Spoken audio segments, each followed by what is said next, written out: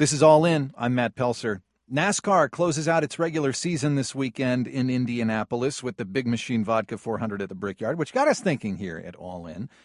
There's not a lot of obvious intersect between the public radio audience and the NASCAR audience, but we know of and appreciate the diversity of roles that need to come together to make something like this happen and get hundreds of thousands of people to show up to it. So we're nothing if not curious about this huge annual event here in Indianapolis, and I'm certain we'll leave here pleasantly surprised today at some of the interesting history of NASCAR in Indy. Joining us is the president of the Indianapolis Motor Speedway, Doug Boles. Thanks for making time for us today. Yeah, thanks for having me on today. Some of us listening might be surprised to know that until the mid-'90s, more than 80 years after the track was built, there was no other annual races at the Speedway other than the Indy 500. You know, that's absolutely true. So when the racetrack was built in 1909, the first races were held in 1909 and 1910, and so they had a multiple series of weekend events and races over the course of those 2 years. And at the end of 1910, the founders said, you know what, let's just focus on one race a year. So in 1911, we had the first Indianapolis 500. And with one exception, in 1916, before World War I, they had a race in the fall of that year as well. With that one exception, there was not another race at the Indianapolis Motor Speedway other than the Indy 500 until the Brickyard came in 1994. And since then, really, those were the only two events until you got to Formula One in 2000. And now if you think about the Indianapolis Motor Speedway, you know that it's a multi-event facility and not just public racing events, but we have all kinds of other activities that take place there. So it is basically a big switch, big pivot from what was the original mission of the Indy 500 and the Indianapolis Motor Speedway starting in 1911. Yeah, these days we're so used to you being so busy there with an event very often, especially in the summertime. And it all started with a Craftsman Tools commercial, of all things, that was being filmed at the track with four-time Indy 500 winner A.J. Foyt, who was a driver for NASCAR at the time, and he brought his car with him, my guess, in hopes that he would be able to drive it around the track, and he indeed did with one of your predecessors, then Speedway president Tony George, who took a few laps. This was 1991. Was this the first time a stock car had ever hit the pavement at the track? Well, I think really officially, and I don't know, there's all kinds of the neat thing about the Speedway is just all the history and all the backstories and the things that you hear. And I learn something new every day about something of our history that's maybe not published, but we really think that was the first kind of public opportunity for a NASCAR car to present itself at the Speedway. And back then, the tradition of the Indy 500 only was so deep and so important that the only way you could probably introduce a NASCAR car to the Indianapolis Motor Speedway was through its icon, A.J. Foyt. So A.J. probably was able to bring the NASCAR brand to the Speedway without all of the negative focus that might have been had you just let a regular NASCAR driver come through at that point in time. And AJ is one of those unique drivers who obviously the Indy 500 is what made him, but he also won the Daytona 500, was competitive in a lot of NASCAR races throughout his career. So that was an easy way to say, let's try this, but let's do it still with paying that major respect to what the Indy 500 means to the facility. And so that got the people talking and got the ball rolling, or rather the tires rolling, I guess, on the question of whether or not the Speedway should host a NASCAR race. And so what then happened next? A lot had to happen before August of 94.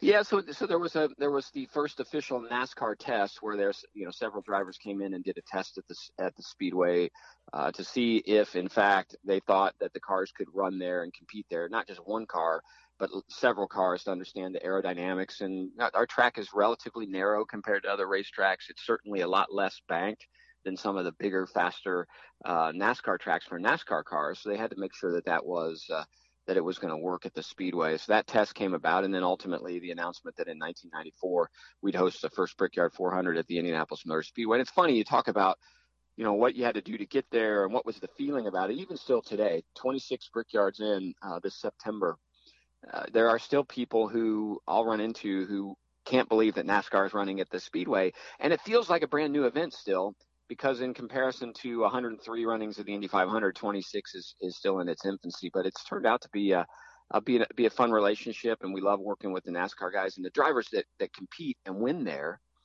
really understand the history of the place, and that's why it's special to them to win at the Speedway. Yeah, 1994 doesn't seem that long ago. But let's look at August 14th, 1994, the inaugural Brickyard 400.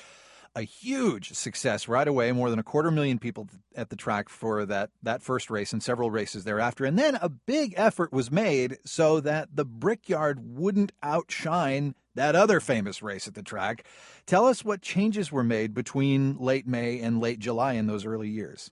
Well, one of the things, because the Brickyard sold out and the Indy 500 sold out too, and there was such demand for that first Brickyard 400. I mean, just everybody wanted to say they were there for the first Brickyard 400, that there was a lottery system to figure out who was going to get the tickets because the demand was 3 to 4 times the number of seats that were actually there at the Speedway.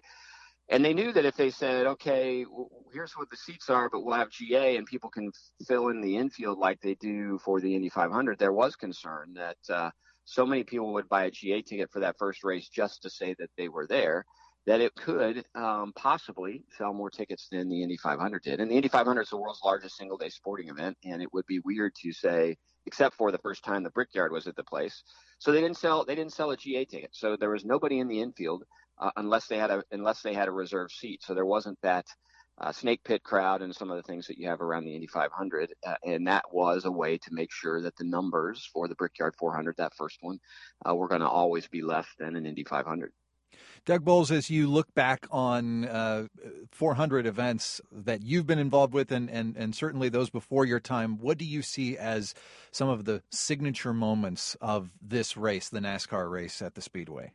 Well, the two that come to the top of my head in terms of the Brickyard, and I've been fortunate enough to attend every one of them, obviously Indiana kid Jeff Gordon getting his win in the first Brickyard 400 goes down as one of the most special moments, maybe the most special moment in Brickyard history, and in a lot of ways in Indianapolis Motor Speedway history, because Jeff Gordon spending so much of his youth racing in Indiana and wanting to run at the Indianapolis Motor Speedway, that is one of those moments that I think will always be a top Brickyard moment. The other one for me that lives on now beyond the Brickyard is the kissing of the bricks is a NASCAR thing that started by Dale Jarrett and his crew, and that's been picked up by everybody now. So the Indy 500 winners, everybody goes out to kiss the bricks when they win, and that's rooted in NASCAR, not rooted in the IndyCar side of things. And it's really now something that we have a Kiss the Bricks tour. So if people want to come to the Speedway every day, they can go by the museum and hop on a bus and get out and kiss the bricks. It's become the Blarney Stone of the Indianapolis Motor Speedway. Everybody needs to go kiss it and be around that. So that's one of the other things I think that has come from the Brickyard that has really been special, not just to that event, but to the Speedway and our other events altogether. And indeed, I've been invited to go and do that and have always been busy. I need to make some time to come out there and do that. In recent years, the schedule has shuffled around a little bit. Traditionally, the race has been held in late July or early August, but starting last year, the 25th running of the race, and then again this year, it's moved into early September. Why is that? Well, it's a little bit of frustration really with the date over the last couple of years, especially since next year we're moving to July 4th weekend. But one of the biggest complaints we've had over the years related to the Brickyard from our fans' perspective is that July in Indiana in the summer, sitting in aluminum bleachers that aren't covered, is pretty hot. And that's one of the things we hear from customers as our attendance has declined over the years. That's the one big factor that people say, hey, it's just too hot to sit in those bleachers outside on a 90 plus degree July day in Indiana. So we had talked to NASCAR about moving away from that date, and the September date came up. The other thing for us, the race, while it means something to win at the Indianapolis Motor Speedway, it didn't necessarily mean anything with respect to the championship for NASCAR. So by moving us to that last race in the regular season where the championship field is set, the regular season champion is crowned, those pieces made a lot of sense for us in September. Earlier this year, NASCAR reached out to us and said, hey, we'd love to move you to July 4th weekend in 2020. So next year we'll move again, and hopefully we can make something grow around owning two of the biggest American weekends in the year with the 500 and Memorial Day, and then the Brickyard around Independence Day. The last few years, and you kind of touched on this, the last few years have been a little rough on the race attendance-wise, and really the weather hasn't been on your side, for one thing. Lots of red flags in 2017. The race wasn't over with until nighttime that year, and then last year it got completely rained out. They had to move it to Monday. Only 20,000 people were there at the actual race last year. What other things are being done to address the issue of attendance? Well, hopefully around July 4th, we'll be able to build. We're trying to build an entire event weekend around that weekend. Part of what we did with the BC39, our dirt track race last year, and again this year, tying it to the Brickyard, was a way to connect to the short track fans and give them a reason to come to the Indianapolis Motor Speedway. So we built a quarter-mile dirt track in the infield, and several of the NASCAR drivers and even Connor Daly, IndyCar driver, participated in the race last year, and again this year doing that. So as a way to really reach out to short track fans around the Midwest in particular, say, hey, come on to the Indianapolis Motor Speedway. So that'll move back with the Brickyard in July, so this year will be the second, next year will be the third year. That event, we saw a significant uptick in our NASCAR sales just because of people who came down and spent the weekend.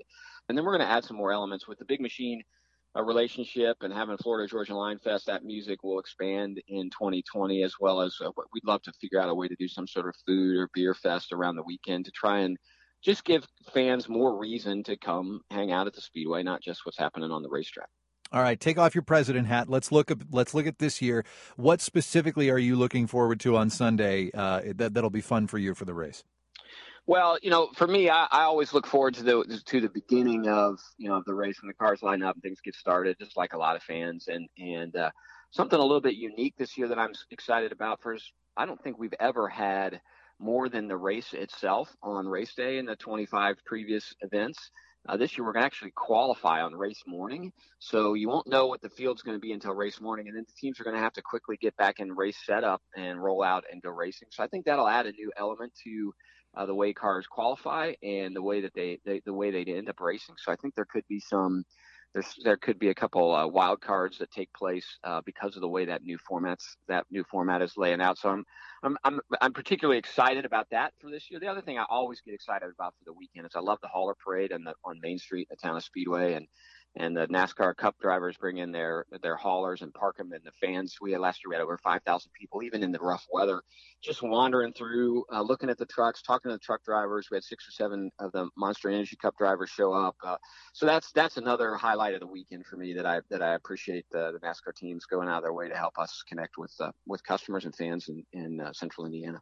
Speedway President Doug Boles talking with us about the history of the race, formerly known as the Brickyard 400. This year it's the Big Machine Vodka 400 at the Brickyard, and of course it happens Sunday at the Indianapolis Motor Speedway. Mr. Boles, thanks for coming on.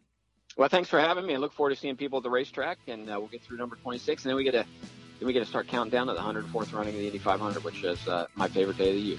Indeed. Up next, we'll chat with Indiana native Chase Briscoe about growing up in a racing family and what it's like to drive for fellow Hoosier Tony Stewart's team.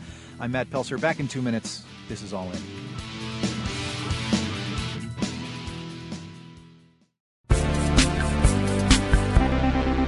This is All In. I'm Matt Pelsor. We're talking about racing culture in Indiana just a few days before the 26th running of the NASCAR race, formerly known as the Brickyard 400.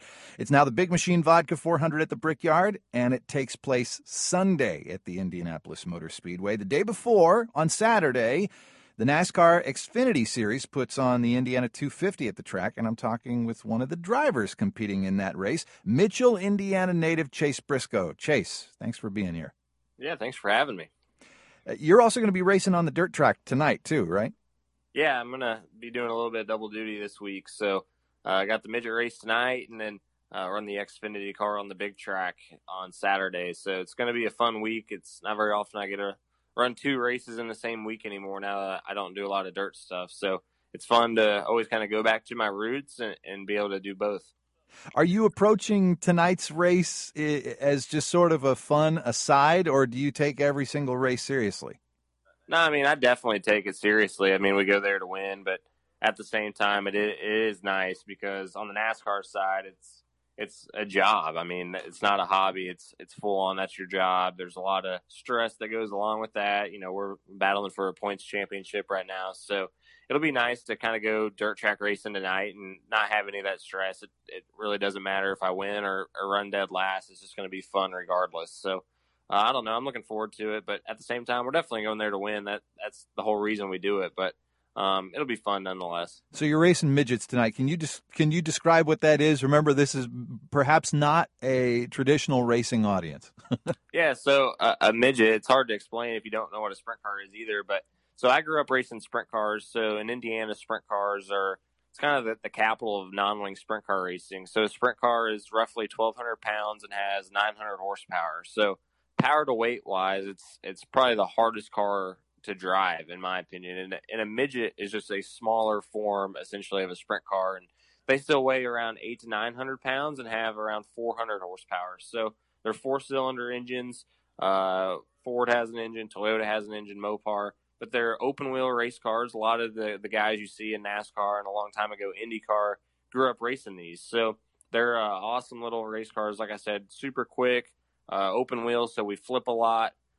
Beating and banging and throwing a lot of mud at the same time. So if you've never done it, definitely come on out tonight to IMS, and it'll be a show that you won't want to forget. Yeah, and Chase, I'm really glad you're talking to us today. This is kind of your opportunity to connect NASCAR and racing with an audience who perhaps isn't traditionally the one that people think of when they think of race fans. But our audience is definitely one that's curious about a lot of things, but maybe hesitant to get into it because there are a lot of unfair stereotypes out there about NASCAR culture. Would you agree with that? Yeah, I think there certainly is a few out there that I don't think necessarily correlate over. But yeah, for sure. I mean, if you've never been to a race, I definitely suggest coming out to it. At least give it a shot once. I think you'll be surprised how much fun you have. There's a lot of things to do there other than watch the race. There's countless times people go to the race and never even watch a lap. There's a lot of other things to do at the racetrack, and IMS does a really good job of doing that. And I think the cool thing about IMS, especially if you've never been to a race and you're from here in Indiana, Indianapolis Motor Speedway is probably the most historic racetrack in the world. So, I mean, you get to go to a place where it's almost like hallowed grounds. I mean, people have so much respect when they go there. There's a Hall of Fame there. There's so many things to do and see. And honestly, you go in there, there's a golf course in the infield. I mean, it's a beautiful facility. So definitely, if you've never been to a race, come check it out. You can come to, obviously, the Xfinity race on Saturday, the dirt race tonight, or even the Cup race on Sunday. Just it's a really good time. The weather's going to be nice, so definitely come on out. You've been driving for the Xfinity Series for a few years now, which, for those who aren't familiar with NASCAR, it's sort of the second tier right behind the big time, which right now is known as the Monster Energy NASCAR Cup Series. That's where you'll find drivers like Kyle Busch and Kevin Harvick, Joey Logano. In years past, the Xfinity Series was known as the Busch Series for a long time. For you, though, it all started back home here in Indiana. I kind of want to go through your racing career and talk about the places here in Indiana where you grew up racing. And to really get into this, you have to start young. How old were you when you first got behind the wheel of a race car? Yeah, so I honestly kind of started out later than a lot of people. A lot of kids start out, honestly, when they're 3, 4, 5 years old. I didn't start till I was 7. And even when I raced when I was 7, I only raced twice. And I didn't race again until I was 11. So, yeah, like you said, kind of got to start into it. My grandpa's owned sprint cars since 1976 and had a lot of the legends in sprint car racing drive for him. And my dad raced for 22 years himself in sprint cars, won over 200 races. So I kind of just grew up around the dirt track here in Indiana. And there's so many amazing dirt tracks in Indiana. I grew up mainly at Bloomington, Putnamville, Lawrenceburg, Hopstadt, Kokomo. There's a lot of really big racetracks in Indiana that have, huge crowds every single week and just great racing. So that's what I grew up doing. But yeah, I got my start doing that, and I moved into sprint cars when I was 13, which at the time was super young, racing against adults. But, that's the cool thing about Indiana. If you're in Indiana, there's obviously really good basketball around you and really good racing. And, I was definitely fortunate to live in an area where racing was so big. We'll get back to your career timeline in just a bit, but let's talk about the resources here in Indiana that kind of helped you and your family make their way in the racing world. A lot of small town tracks, of course, but you must have relied a lot on the culture, the people. Tell me about some of the Hoosiers who you looked up to and who really helped you out in those early years back home. Yeah, I don't know about necessarily helping me out, but at the time, growing up and even today, the guys I looked up to that were Indiana guys is now my boss. Tony Stewart was the guy that was my hero growing up. I looked up to him, and it's pretty neat now to say that I get a drive for the guy that was my hero growing up. And, the other guy other than my dad and him was Steve Kinzer. If you're a sprint car fan, you know who Steve Kinzer is. And, he grew up 25 minutes down the road in Bloomington from where I was in Mitchell. So, to have probably the greatest sprint car driver of all time right down the road it was pretty neat and a guy that I definitely looked up to. Let's talk about Tony Stewart since you brought him up. Yeah, so what's he like as a boss these days?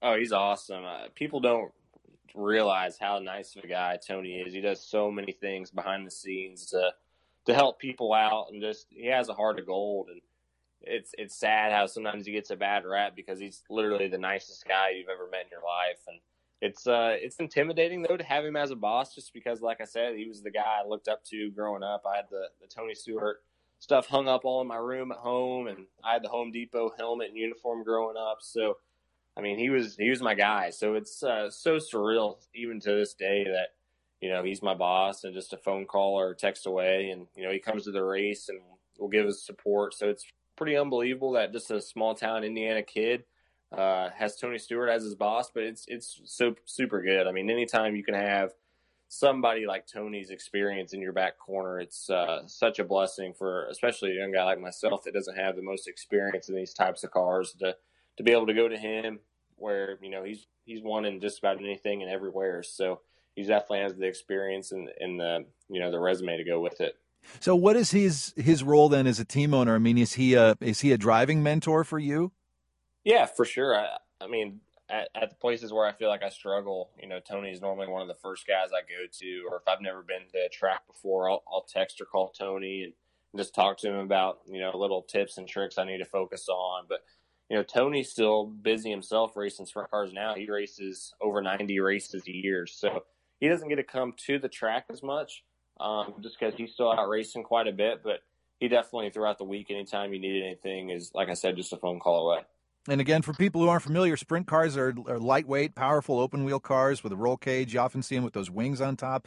And the 410s are the most powerful kind. And it was racing those that you broke a record held by a NASCAR legend who everyone's heard of. Tell us about that. Yeah, it was a super cool thing to do. First off, was when I was 13, like you said, I was able to win a sprint car race. It was actually the last race of the season, and didn't know it at the time, but come to find out it broke Jeff Gordon's record for being the youngest driver to ever win in one. So anytime you can do anything with Jeff Gordon, it's obviously very humbling. So I did that, and then, like I said, we just kept racing sprint cars from then on out. But, yeah, I felt like that was kind of the first thing that not put me on the map, but just got my name out there to especially the NASCAR communities. And it's worth noting, of course, that the reason we're doing this show is because of the Brickyard this weekend, and Jeff Gordon won the first Brickyard back in 1994, the very year you were born. And you're kind of doing all this in your early career without all the resources other sprint car drivers might have. You were doing it on a budget, like you said. You're driving a car with an engine that was older than you, an old chassis. You learned to adapt to circumstance pretty early on. I'm guessing that helped gear you for harder and harder races and different equipment. Yeah, for sure. I think it definitely makes you appreciate what I have now at a place like Stewart-Haas where the race cars are so good. When you drive just lesser equipment, it's obviously tougher to do, and they don't handle as well. And I feel like you just learn so many more, it's just so much more stuff, driving that lesser stuff for when you do get in the good stuff. It just makes it easier. And, like you said, growing up, didn't have the nicest sprint car stuff by any means, and had to work for everything. I moved down to North Carolina straight out of high school and was sleeping on couches and just volunteering at race shops trying to get an opportunity. And somehow I was fortunate enough to get one at an ARCA team and kind of progress to where we're at now. Yeah, so you make your ARCA debut here at home at Lucas Oil Raceway, right? Yeah, it was super cool for me to, in the first year, I never thought I would even get to run an ARCA race. And like I said, I was volunteering at the race team shop. And the first race I got to run was at Indianapolis, or at IRP there at Lucas Oil. And the second race I got to run was at Salem, which was literally 20 minutes from where I grew up. And that was those were the two ARCA races that I went to growing up. Those were the only two pavement races I really went to a year. And it kind of was neat for me to come back full circle and be able to run those two races when that's really what, the first time I ever saw ARCA or knew of ARCA was going to those races. So it was definitely a neat experience for me. And let's step back to the Speed Channel Stock Car Dream Challenge, which was 2013. You practically swept this thing. You came in first in every competition except for one, and where you finished second. Do you kind of consider this the beginning of your NASCAR career? Yeah, absolutely. Without that opportunity on that show, I never get to drive a stock car, never know if I could even do it. And I always felt like personally it would fit my driving style more, but you're always unsure if you've never done it. So that was the opportunity that let me, go and even try to drive a stock car on pavement. I'd never even driven on pavement before that. So I did that, and that was kind of what kickstarted the whole NASCAR thing and moving away to North Carolina. So North Carolina, Charlotte, North Carolina is the hub for NASCAR. If you're going to make it in NASCAR, you got to be down here. This is where every single race team is at. So moved down here right after that and started, like I said, volunteering at race teams, just trying to get either a test or whatever. And slowly worked my way into a couple of doors and was able to get a test and an opportunity. But yeah, that Stock Car Dream Challenge on Speed Channel was certainly the thing that kind of kickstarted me into this direction. So you drove then for NASCAR K&N West Series. You made your ARCA debut and did a few races for them, and you are then put in the Ford Performance Driver Development Program. What does that mean? Yeah, so the Ford Performance Development Driver Program is, as a race car driver, honestly, I think getting with a manufacturer is the best thing you can do. So I'm the only driver for Ford as far as a development driver, and what that means is I'm not tied to one team. I can go run for example, in NASCAR, Penske Racing. I can drive for Roush Fenway, or I can drive for Stewart-Haas. Any team that's a Ford, I'm kind of the first guy to have availability for that ride. So what that means, it comes with funding. So Ford pays, my way to go race. It obviously costs a lot of money to go put cars on the racetrack, and even in other series, it allows me to go race. Last year, I got to run a lot of IMSA sports car endurance racing to get better at road courses, and I get to run a truck series race, and obviously now the full Xfinity series. So being tied with the manufacturer and having that tie-in is the best thing you can have as a young driver. Let's talk about trucks. A few years later, you start racing trucks for what was then the NASCAR Camping World Truck Series. We talked about your adaptability with equipment. How different is it to race trucks? It's definitely different. Every time you get into a different type of vehicle, especially at the speeds we're going, upwards of some places 200 miles an hour, downforce and aerodynamics is so big. And obviously a truck is shaped quite a bit different than what a stock car is. And they have a lot more downforce, but at the same time, that means they drive a lot worse in traffic because you don't have that downforce on your car. So the trucks were definitely a little bit of a learning curve, but it was super neat. I got to drive for a NASCAR champion in Brad Keselowski. And when I first moved to North Carolina, the first race team I ever volunteered for was Brian Keselowski and Bob Keselowski, his dad and brothers. So it's kind of neat how it's all came back full circle, and I got to drive for him in my first truck series. Yeah, and you won Rookie of the Year in 2017. That must have felt pretty good. Yeah, for sure. Anytime you're moving up, you always just kind of question yourself, especially at this level, if you're ready. There's kind of three national series in NASCAR. There's the Cup Series, which is on Sunday, the Xfinity Series, and then the Truck Series. And, each one of those steps is a big step up in competition and just caliper of drivers. So I feel like anytime you're coming in from one of those lower series, you kind of question if you're ready or even capable of running up front at that level. And, we were fortunate enough in the Truck Series, like you said, to win the Rookie of the Year and win a race and run up front a lot. So it just is nice to be able to do that. And it kind of just, put your confidence up. And I feel like racing is so big, and having your confidence up goes a long way. Let's look ahead. Things are progressing. Of course, you're racing sprint cars tonight at the dirt track, like we said, the Indiana 250 on Sunday with the Xfinity Series. Will we maybe see you at the Brickyard July 4th weekend next year? I hope so. I highly doubt it, though. I feel like that's a huge step up, honestly, going to the Cup Series. And, I still, experience-wise, have so much less experience than even the guys I'm racing against in the Xfinity Series right now. So I feel like next year, if everything goes the way I would want it to, I think I need another year of the Xfinity Series. And then hopefully the following year go to Cup. The running the Brickyard would be a dream come true for a guy like myself. So hopefully we can make it happen, and hopefully just one day I get to run it. But I want to do it in the right situation. I want to do it in something capable of winning. And when I feel like I'm capable of going there and running up front, not just being a part of the race, I want to be there contending for the win. Since your NASCAR career has really taken off, of course, like you said, you now live in Charlotte, a little closer to all the action. How often do you come back home to Mitchell? Honestly, not near as much as I'd like to. I normally just get to come back just for Christmas anymore. And the Indianapolis weekend, obviously, got to come back a little bit early, but I don't get here near as much as I would like to. But I definitely miss Indiana. It's a place that's always going to be home to me. It's I think it's the best state in the country. So I don't know. Hopefully, I can get back a lot more next year. But these past couple of years have just been tough, not being able to get back. That's for sure.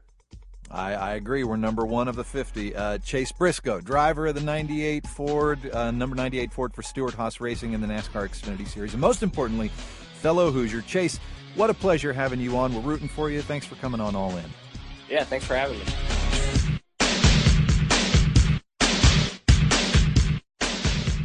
And up next, we'll hear from another Hoosier driver, NASCAR superstar Ryan Newman, born and raised in South Bend. Reminder, today's show is pre-recorded.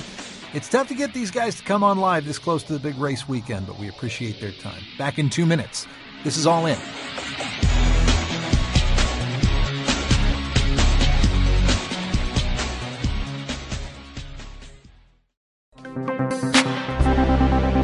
This is All In. I'm Matt Pelsor. NASCAR has a lot of fans in Indiana. A lot of drivers come from here as well. We already heard from Chase Briscoe, and now we want to bring Monster Energy NASCAR Cup Series driver Ryan Newman into the mix. Ryan, thank you for your time today. No problem. How are you? I'm great. Sorry to hear about the spin on Sunday. Darlington got a little rough, huh?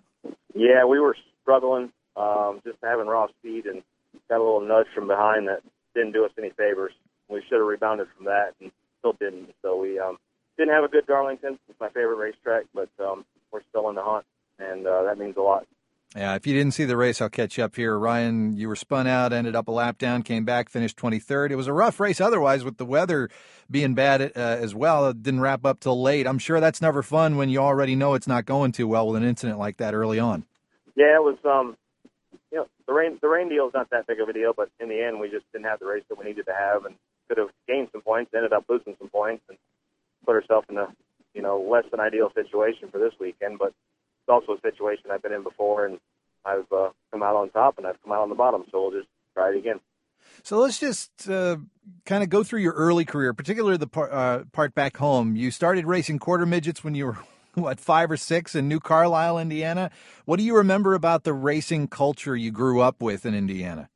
It was always family-oriented. That's one of the best things about racing in general is it's always about family and as friends at the same time. To me, it seems like the friends you get from racing are friends that stick with you your whole life, and that was no different for me. So, just quarter midget racing in northern Indiana and southern Michigan and a few other places we went to was always a lot of fun and always great memory. Yeah, so your career started gaining speed, pun totally intended. So I want to then jump to some moments when coming back home was exciting, like, say, the first time you got to do Lucas Oil Raceway, at that time IRP, or maybe something else. What were some big, proud to be back home moments? I guess my first big win was the night before the 500 in 1997. That was a huge race, kind of, a TV race, big special race, especially being the night before the 500, around all the racing community. That was really huge for my racing career. I imagine winning Brickyard in 2013 was big too. Yeah, but that was 14 years later. So yeah, you got to, when you're climbing a ladder, you got to do one step at a time, or at least try to do one step at a time. And if you make 2 or 3 steps, that's fine. But I will always remember that win in 1997. That was really special. Well, since then, of course, you've had an incredible career. You won NASCAR's Rookie of the Year in 2002, Driver of the Year the following year, Daytona in 2008, of course, Brickyard in 2013, like we said. But let's leave the racing world for a few minutes. We'll talk about Rescue Ranch. You and your wife have a passion for helping animals, and you decided to help out in a big way. Tell us about that. We used to educate kids about animals, domestic animals, wild animals, and agricultural animals, and use field trip style, classroom style education to teach those kids how to be responsible and respectful to animals in general. And hopefully they'll be able to share it with their friends and their family and get the message across. There's so many kids now that have used technology to their benefit, but it doesn't benefit the animals all the time. So we're just trying to do what we can to kind of give back to the animals.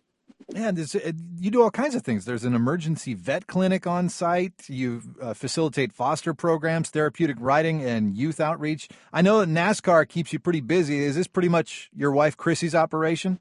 Well, it's it's definitely a lot of what she does and her goals and aspirations to make a difference in our community, but also for the animals. And the racing side of it gives us a footprint in people and a fan base to connect with, and that makes a big difference. And you've contributed a lot to the Humane Society in North Carolina, where you currently live, as I understand it, too, right? Yeah, we try to do a lot with the Humane Societies, mostly with the adoption programs as well as the spaying and neutering, so that the overpopulation of pets is not out of control, or at least is in more control than it could be, so that we're not euthanizing innocent lives. That, to me, is one of the most important things, is to keep alive the things that are unconditionally loving to us, because even people aren't unconditionally loving. Well, Ryan Newman, welcome back home for a great weekend of racing. Weather looks good for the first time in years. Do you feel good about Sunday? I do. I look forward to it. It's a challenge of a racetrack, but it's a lot of fun, and if you get some track position, you hopefully can keep it. So we just got to put ourselves in the right position. Well, good luck at the Brickyard, and thanks so much for coming on All In. All right, thank you.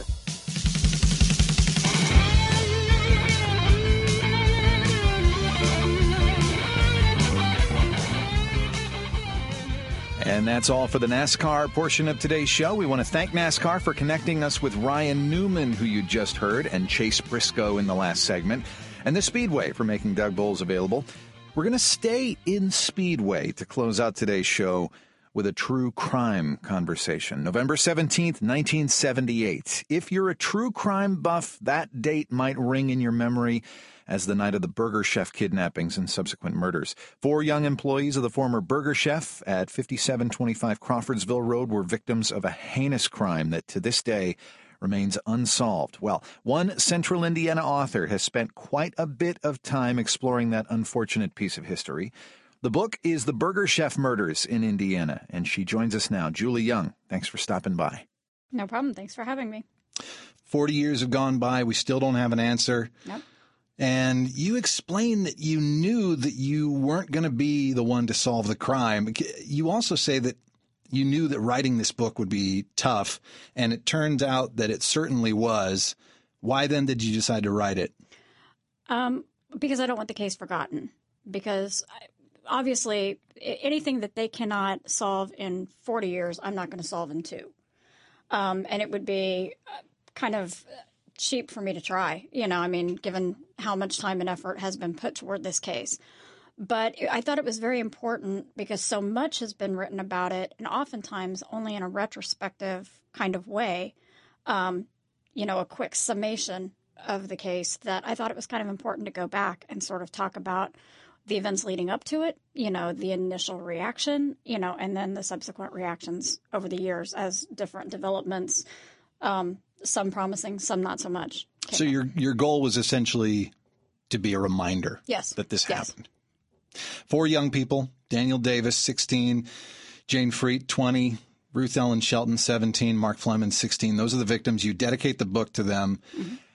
How much was focusing on them part of the writing process? Did you try to just stick with the facts, or was there an emotional component to your motivation?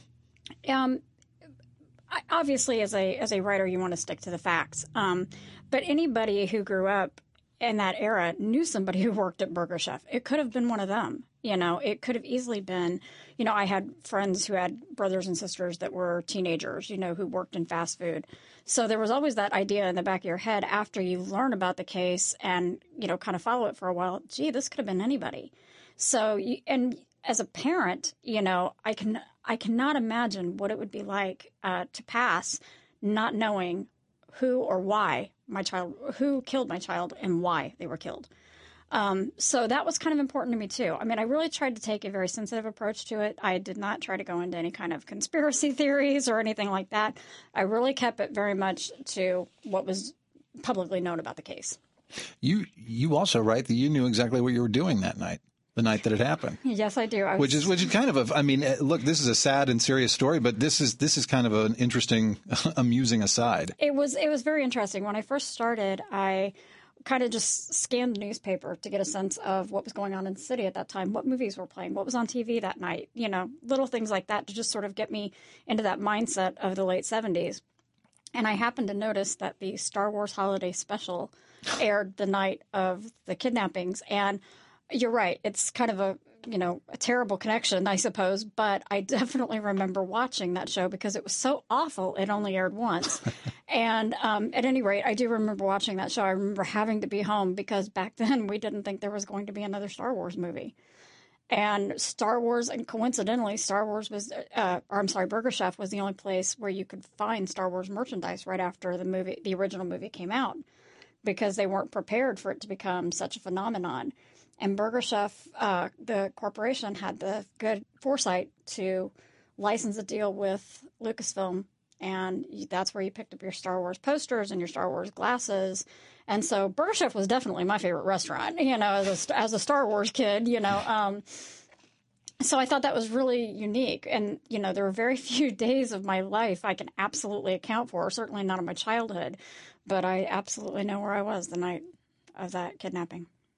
You go through the timeline of events in detail in the book, obviously, but what did you uncover that was surprising to you that people who just followed maybe the news surrounding this case might not know?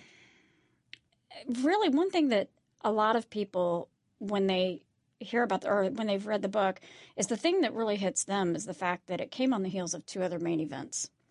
It came after the Julia Skyver's killing in July in her garage, and then on top of it, the week-long Speedway bombings.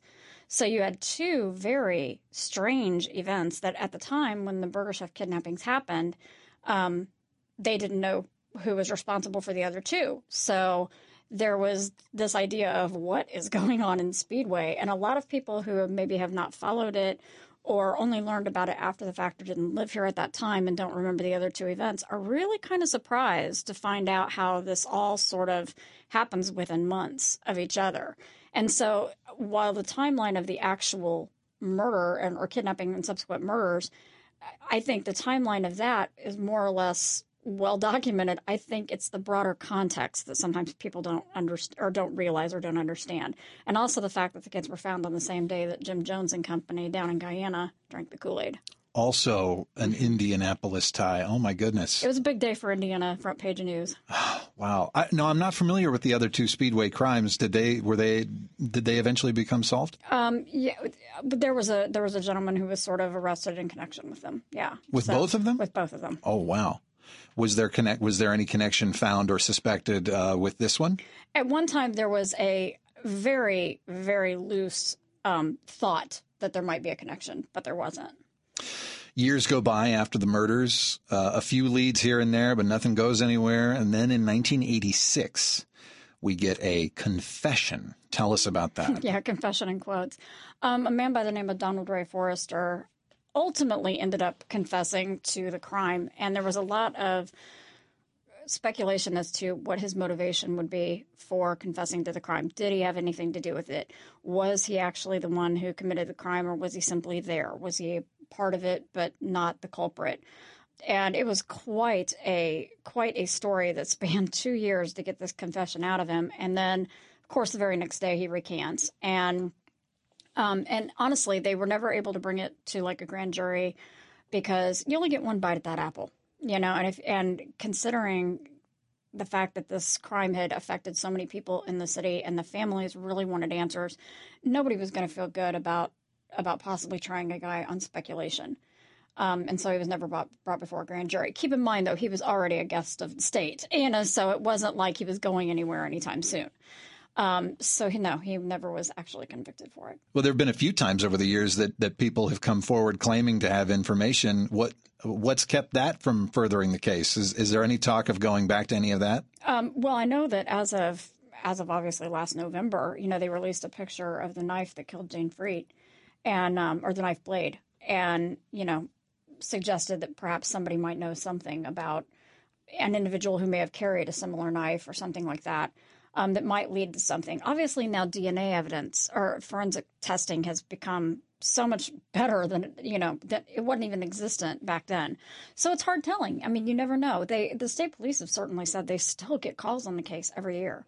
A lot of times the leads they've already checked out or it doesn't go anywhere. So it's hard telling. It's really hard telling. There's still a detective on the case, right? Yes, absolutely.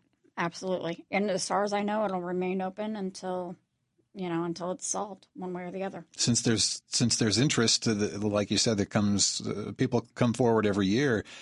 I mean, there's got to be hope in your mind that someday we have answers. There is. And more importantly, and something that was very important to me because I knew I would not solve this case when I wrote it or when I wrote the book.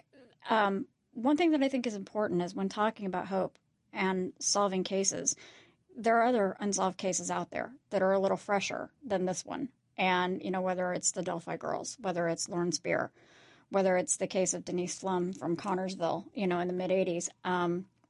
There are cases similar to this that happen all the time. The seemingly random thing that, somebody had to have known something. Why isn't that person coming forward? Or how did this happen? Was it just that random, that something just awful and terrible happened to an individual or individuals? And so what's really important is, no, the Burger Chef case should never be forgotten, but neither should these other ones, that may not be quite as high profile as this particular one. Something else that was very interesting that I had forgotten about, actually, in 2015, a former coworker of mine, Jake Query from sports talk station WNDE, found out that Mark Flemon's grave, one of the victims, his grave at Crown Hill Cemetery was actually unmarked. Yes. And he's a big local history buff, Jake is, and so what he does not surprise me at all. But I had forgotten about this. What did Jake do? He got together people who wanted to donate from Speedway High School who were in Mark's class or adjacent, and they brought him a headstone. And I was able to go visit the grave, and it's very nice. It puts the year that he would have graduated from Speedway on there, and I think that's really nice for them to do. Jake has thousands of Twitter followers, and so they all kind of came through really fast, too. Yes. It didn't take any time at all. So, and it's a very nice little stone, and it's things like that. We don't want these kids forgotten. They were here. They were real people. They matter. And so, their lives had tons of promise that was all taken away.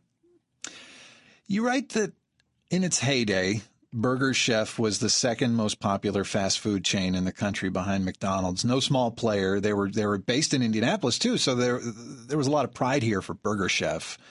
They sold to a Canadian company in 1982, around 4 years after the murders, and they went defunct in 1996. How much impact did the murders seem to have on the demise of Burger Chef, or is that in no way related? I don't know that it does. Obviously, I think we're kind of biased. We sort of, are a little more connected to both entities. But from what I read, it seemed like the franchise numbers were going down. To what degree and why that might have expedited, I'm not sure. But bad publicity is bad publicity. Yes. But robberies in fast food places were not that unusual. Now obviously a quadruple homicide, makes it a little bit different, but it's not like, that was the other thing. When I was researching, I was like, well, how unusual was it for there to be a robbery gone wrong in a restaurant? And, there were cases, throughout the country, and I don't know that it impacted a lot of franchises per se. Maybe not as much as this one. I don't know. Anything else you'd care to share about the book whatsoever? I just hope that everybody realizes that it was never my intention to solve it. It is not my intention to exploit any of the victims. It was my intention to treat everybody with sensitivity and just to simply put the facts in place in such a way that the story will always be preserved. And to honor the victims. The book is The Burger Chef Murders in Indiana. It's out now. I assume we can find it on local interest shelves across the state? Absolutely. Julie Young, thanks for your work, and thanks for coming on All In. Thank you.